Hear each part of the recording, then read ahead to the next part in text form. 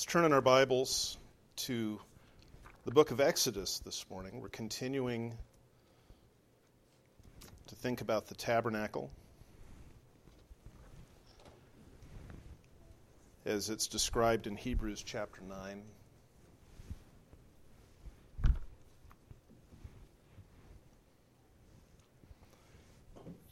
Hebrews chapter 9 compares the New Covenant to the Old Covenant and the tabernacle to the work of Christ. We've been taking time the last few weeks to think about the significance of the tabernacle to us today and to the gospel before we take a more detailed look at Hebrews 9. So let's come to the Lord in prayer, and then we'll look at the Scripture. Father, we thank you for this time. We acknowledge that over a period of 1,500 years, you gave your word through men who were moved by the Holy Spirit. We acknowledge and confess, Lord, that your word is God-breathed, not inspired as we think about a sunset being inspired or a photograph being inspired, but breathed out by you, so that it is true, so that it is powerful. And we thank you for this as we come in Jesus' name. And in Jesus' name we pray. Amen. So a little bit of review. The tabernacle was a place of communion. God had always intended to be with his people. He walked with Adam and Eve in the garden. He spoke to Abraham and Sarah. He was with his people in the tabernacle. And all of those were promises, in the tabernacle especially, that Jesus Christ would be Emmanuel, God with us. We see a picture of him there. And the tabernacle was a place of reconciliation as well. The tabernacle, the design of it, as you can see in the graphic that's printed on the front of the bulletin, the tabernacle depicted man's separation from God. You've got the altar and the bronze basin and the veils, but the tabernacle also provided a temporary covering for sin through the altar, through the basin, through the Ark of the Covenant, and promised eternal reconciliation between holy God and sinful man. But there's still more that we can understand thinking about the tabernacle as we think about what was inside of it. And the first is that the tabernacle is a place of provision. It was a place of provision. It's a picture of God providing for our physical needs. See, as you came into the tabernacle, past the altar, past the bronze basin filled with water, and through that first veil you came to a table called the table of showbread. Now, if you think about it, it doesn't take us long to become hungry. Usually it just takes a few hours, especially if somebody is working hard to become hungry. Hunger is such a significant issue that it's actually one of our primary measurements of poverty. According to a British charity called the World Food Program, 820 million people around the world went to bed hungry last night. That's a measurement. How many people go to bed hungry? Close to 1 billion. And water is just as crucial. We can live really weeks with very little food, many, many days with no food, but we can't last many days at all without water. We understand this intellectually, but I really feel very strongly that no one in this room has ever been on the verge of starvation because they've had no food for 2 or 3 or 4 weeks. Nobody in this room has ever been at death's door because they haven't had water. We just don't have that in the United States. But the Hebrews in the wilderness faced this almost as soon as they left Egypt. So we're looking at Exodus chapter 15. Let me give you a little bit of context there. In Exodus 14, the Lord delivers the Hebrews through the Red Sea. He delivers them from the Egyptian army. He drowns the Egyptian army in the Red Sea. In the first part of Exodus 15, Moses sings out a psalm of praise to God. And then verse 22 says, Then Moses led Israel from the Red Sea, and they went out into the wilderness of Shur, and they went 3 days in the wilderness and found no water. They weren't living in a temperate zone. They were in a desert. The average temperatures 8 months of the year, 7 months of the year on the Sinai Peninsula is above 80 degrees. 3 months, it's well into the 90s or 100s. It is always windy on the Sinai Peninsula. It is dry. The humidity is very, very low. It's very rarely cloudy.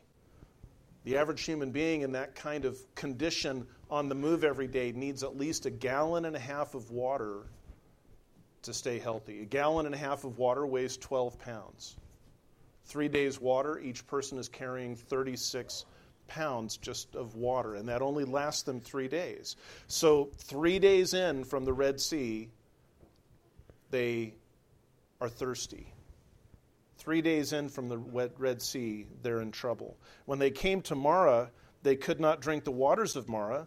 Verse 23 says, for they were bitter. That doesn't mean poisonous. That means that it was like seawater. It was so loaded with minerals that it was undrinkable. And so the people grumbled at Moses, saying, what shall we drink? These aren't soldiers. These aren't survival specialists. These are former slaves. Some men in the prime of their life, perhaps, but a lot of women, a lot of children, a lot of elderly people. They're in a bad way. They're desperate. Moses prays. Verse 25, Moses cried out to the Lord, and the Lord showed him a tree, and he threw it into the waters, and the waters became sweet. That's not a naturally occurring event. There's no tree that takes minerals out of water. This is a miracle. There he made for them a statute and a regulation, and there he tested them.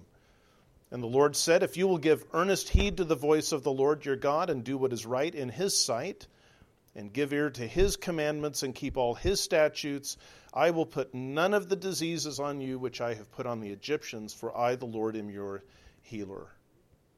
Then they came to Elim, where there were 12 springs of water and 70 date palms, and they camped there besides the water. The 70 date palms are obviously not enough to provide food for millions of people, but it's proof that the water is good. And there's 12 springs of water at this place. Verse 1 of chapter 16 says, Then they set out from Elim, and all the congregation of the sons of Israel came to the wilderness of Sin, which is between Elim and Sinai, on the 15th day of the second month after their departure from the land. So it's been 45 days since they crossed the Red Sea. The whole congregation of the sons of Israel grumbled against Moses and Aaron in the wilderness. The sons of Israel said to them, Would that we had died by the Lord's hand in the land of Egypt, when we sat by the pots of meat, when we ate bread to the full. For you have brought us out into this wilderness to kill this whole assembly with hunger. 3 days and they're out of water. And the Lord led them to sweet water, or to water that he sweetened miraculously. And then 45 days, they've gone through their supplies. Their wagons have been loaded. But now they're hungry. And now there's nothing. And now the babies are crying. And now the people are getting faint. So I want you to think about this. Here's the Sinai Peninsula. It's that shark tooth shaped part in the middle there. You got the Gulf of Aqaba on the right. We got the Red Sea on the left. For a little bit of perspective, here's Nebraska. Yellow-brown equals dry. Green equals wet. Dry is no food. Green is food. Just for the sake of scale, there's the Sinai Peninsula and Nebraska. It's not a big place. What did God promise to do for them? He promised to bring them to Israel. Here's Israel at the time. Here's the land as they would take it, and at least half of it is green. I'm going to take you to a place where you can grow food. Green means food. God says, I'm going to meet your needs. He rebuked them for their unbelief and for their disloyalty and for their ingratitude, but he never rebuked them for being thirsty. He never rebuked them for being hungry. And he provided food for them. We read as we go on that that quail ran through the camp in the evening, and in the morning there was a kind of flour on the ground in quantities big enough that they could gather it up and gather up about 1.5 quarts per person per day. That was manna. Manna it's a wonderful Hebrew word. It means, what is it? God said, I'm going to give you food. And the people walked out and went, what's that? And Moses says, that's the food. And so they said, well, what is it is a pretty good name. And by the way, we didn't read the passage in Hebrews this morning in chapter 9, but hopefully you remember that when he talks about the Ark of the Covenant, he says in the Ark of the Covenant, there was a jar of manna in the Ark of the Covenant. God says to the people of Israel, I want you to take your doubt and your unbelief, and I want you to put it in a jar, and it's going to go in that ark. And you're always going to be reminded that I provided, even as you doubted, even as you questioned. So God knew what they needed. The very first words God ever said to man, you remember what they were? Genesis chapter 2, verse 16. God said, I have given you every tree of the garden for food. But of the tree of the fruit of the knowledge of good and evil you won't eat, and the day you eat of it you'll die. But the first words God says are, I have given you food. Think about this. The first thing God says to Adam is, you must be hungry. I've given you food. God created us to need food. He created us to need water. Every living thing must eat to survive. That's God's design. It's not the result of the fall. We know that long after the Lord provided water and quail and manna for the people in the wilderness, the Lord Jesus on the sides of the Sea of Galilee fed 5,000 men plus women and children one time, 4,000 men plus women and children another time. And in fact, that became a point in John chapter 6 where he feeds them and then they chase after him. And he says, what do you want? And they say, we want more food. And he says, no, you're missing the point. And they said, we haven't missed the point at all. The point is food. We need food. And he steers them toward himself as the bread of life. Well, how does all of this then relate to the tabernacle? God gave Moses instructions for the tabernacle, and those instructions included building a table, which was not as high as this pulpit, but actually about the same dimensions on the top. Good job, Justin. And on that table, God said, you're going to place bread, unleavened bread, 12 loaves. We call them loaves. I don't know what else we would translate because we raise bread, we shape it into a loaf. They're using unleavened bread. It would have been round. It took about 12 cups of flour per loaf by God's instruction. 12 cups of flour runs about 4,000 calories.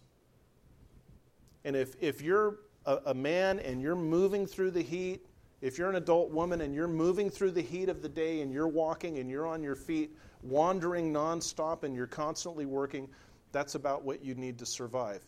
12 loaves of bread, each one is a man's rations. Each one is an adult's rations. He also said, if you look at Numbers chapter 4, verse 7, it says, over the table of the bread of the presence, they shall also spread a cloth of blue and put on it the dishes and the pans and the sacrificial bowls and the jars for the drink offering. The drink offering is wine. and the continual bread shall be on it. There are jars of wine, jars, plural, of wine, on the table of showbread, containing a drink offering each. A drink offering was about one hin, and a hin is about a gallon. And a gallon of wine provides 10 or 11 ounces for 12 people. So what you have on the table of showbread is communion. You have the Last Supper. You have the loaves of bread, and you have wine. And as the priests walked in to the holy place to tend the table of showbread, to tend the lampstand, to pray at the altar of incense, as they walked in, there is a reminder, God knows what you need for life today. And He's provided it. That's not the way churches usually function. That's not the way religious organizations usually function. They usually say, we're leaving all the things of the world outside. We're leaving all of this mundane, common, kind of pointless stuff outside. Everything in here is very high and lifted up. Everything in here is just very exalted. But when you walked into the tent of God, the first thing you saw on your right-hand side is where they usually place it in the drawings. I don't know. The first thing you see is, well, I know, but I didn't find that picture in Exodus. I found it on the front of the bulletin, Danny, but it wasn't in Exodus. The first thing that you see is a table. When Jesus is resurrected and his men are out in the boats fishing, they look over at the seashore and they see Jesus on the seashore. What's he doing? He's cooking breakfast. God isn't opposed to us needing food. He's not opposed to us needing water. There's more to it than this. In Exodus chapter 25, if you want to just flip over there quickly, Exodus chapter 25, verse 22, God says to Moses about the Ark of the Covenant, "There I will meet with you. And from above the mercy seat, from between the two cherubim which are upon the ark of the testimony, I will speak to you about all that I will give you in commandment for the sons of Israel." And in Exodus chapter 33, verse 11, we read, "Thus the Lord used to speak to Moses face to face, just as a man speaks to his friend." As Moses went into the holy place, there was the table with bread and wine. And he moved forward just a few feet to the veil, to the Ark of the Covenant, and he received the Word of God. He received the Ten Commandments on Mount Sinai as kind of a summary, but the riches of Genesis, Exodus, Leviticus, Numbers, and Deuteronomy were given within that tent. God provided the physical needs of his people. God provided the spiritual needs of his people as well through his word. When we first began the book of Hebrews, we read in the first 2 verses, God, after he spoke long ago to the fathers in the prophets in many portions and in many ways, in these last days has spoken to us in his Son, whom he appointed heir of all things, through whom also he made the world. You have bread in the tabernacle. You have the living bread, the Word of God, depicted in the tabernacle.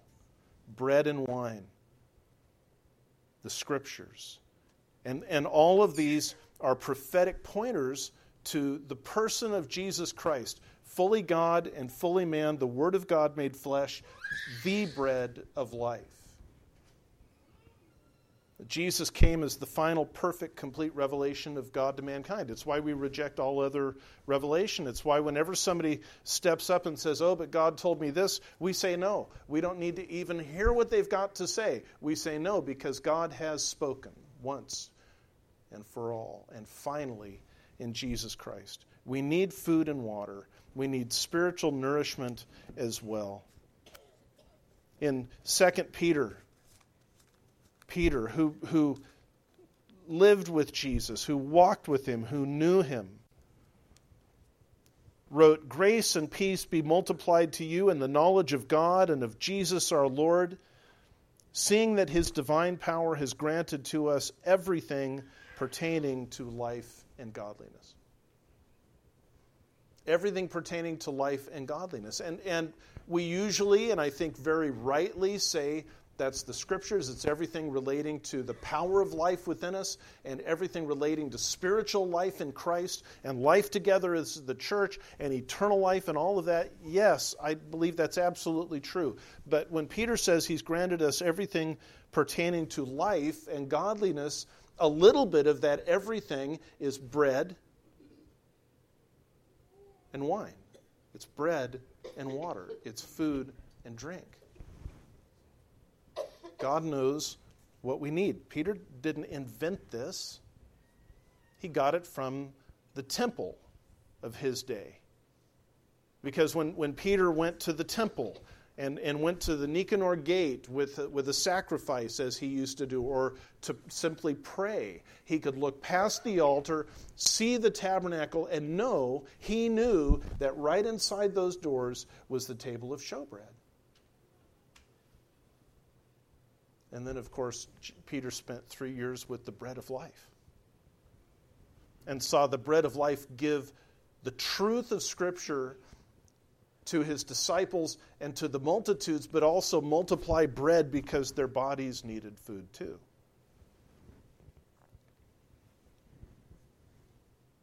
As we bring this home,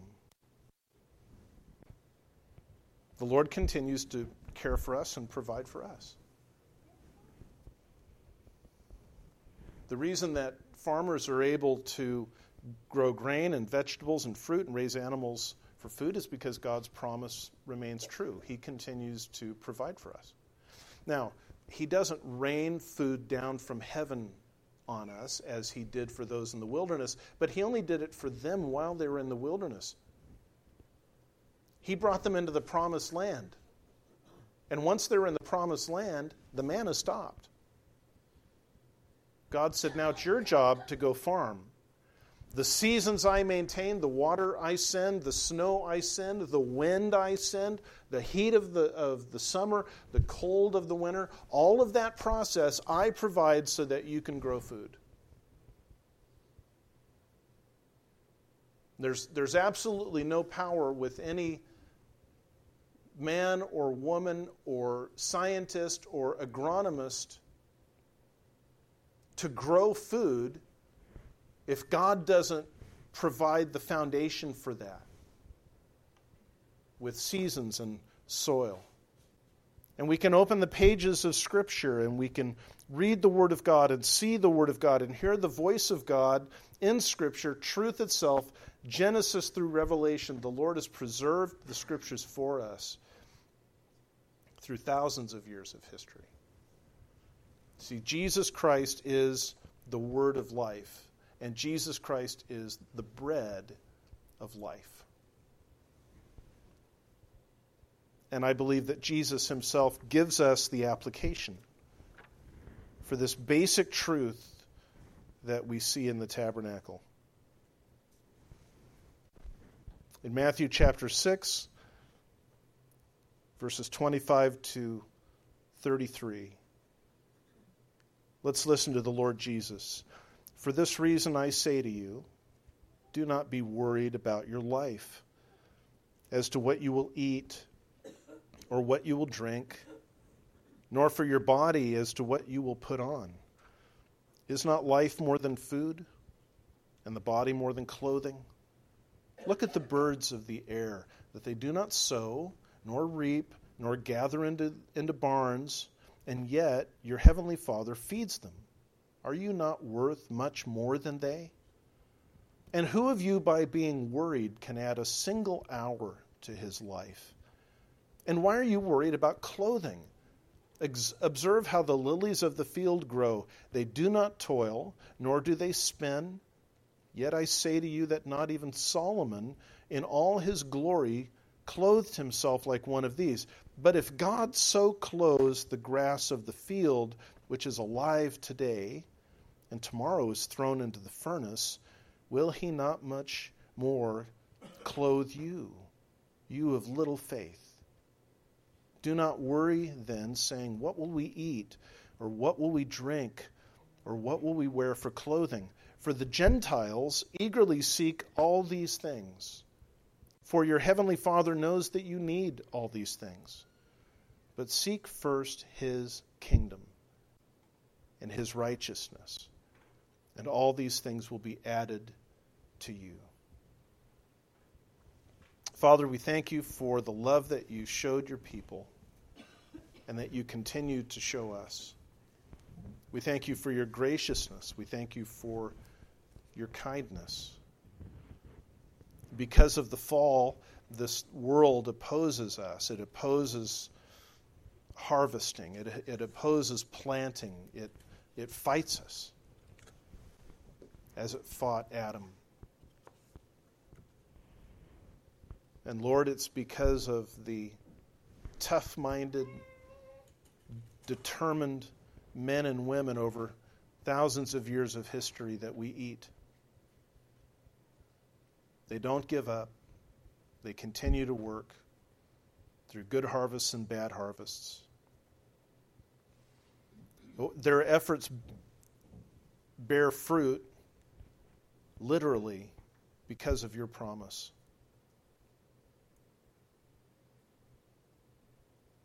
We thank you, Lord, that you go beyond our physical needs and you meet our spiritual needs. That our need for your word, the bread of life, Jesus himself, is as real as our need for physical food. I thank you, Lord Jesus, that at the end of that passage I just read, you don't say seek only the kingdom of God and his righteousness, but seek first the kingdom of God and his righteousness. You don't tell us to stop working. You tell us to place physical labor in its proper position, which is second to seeking you. Teach us to do that more and more. And thank you for the provision that you've given us, even for the simple, basic things of life. And in Jesus' holy name we pray. Amen.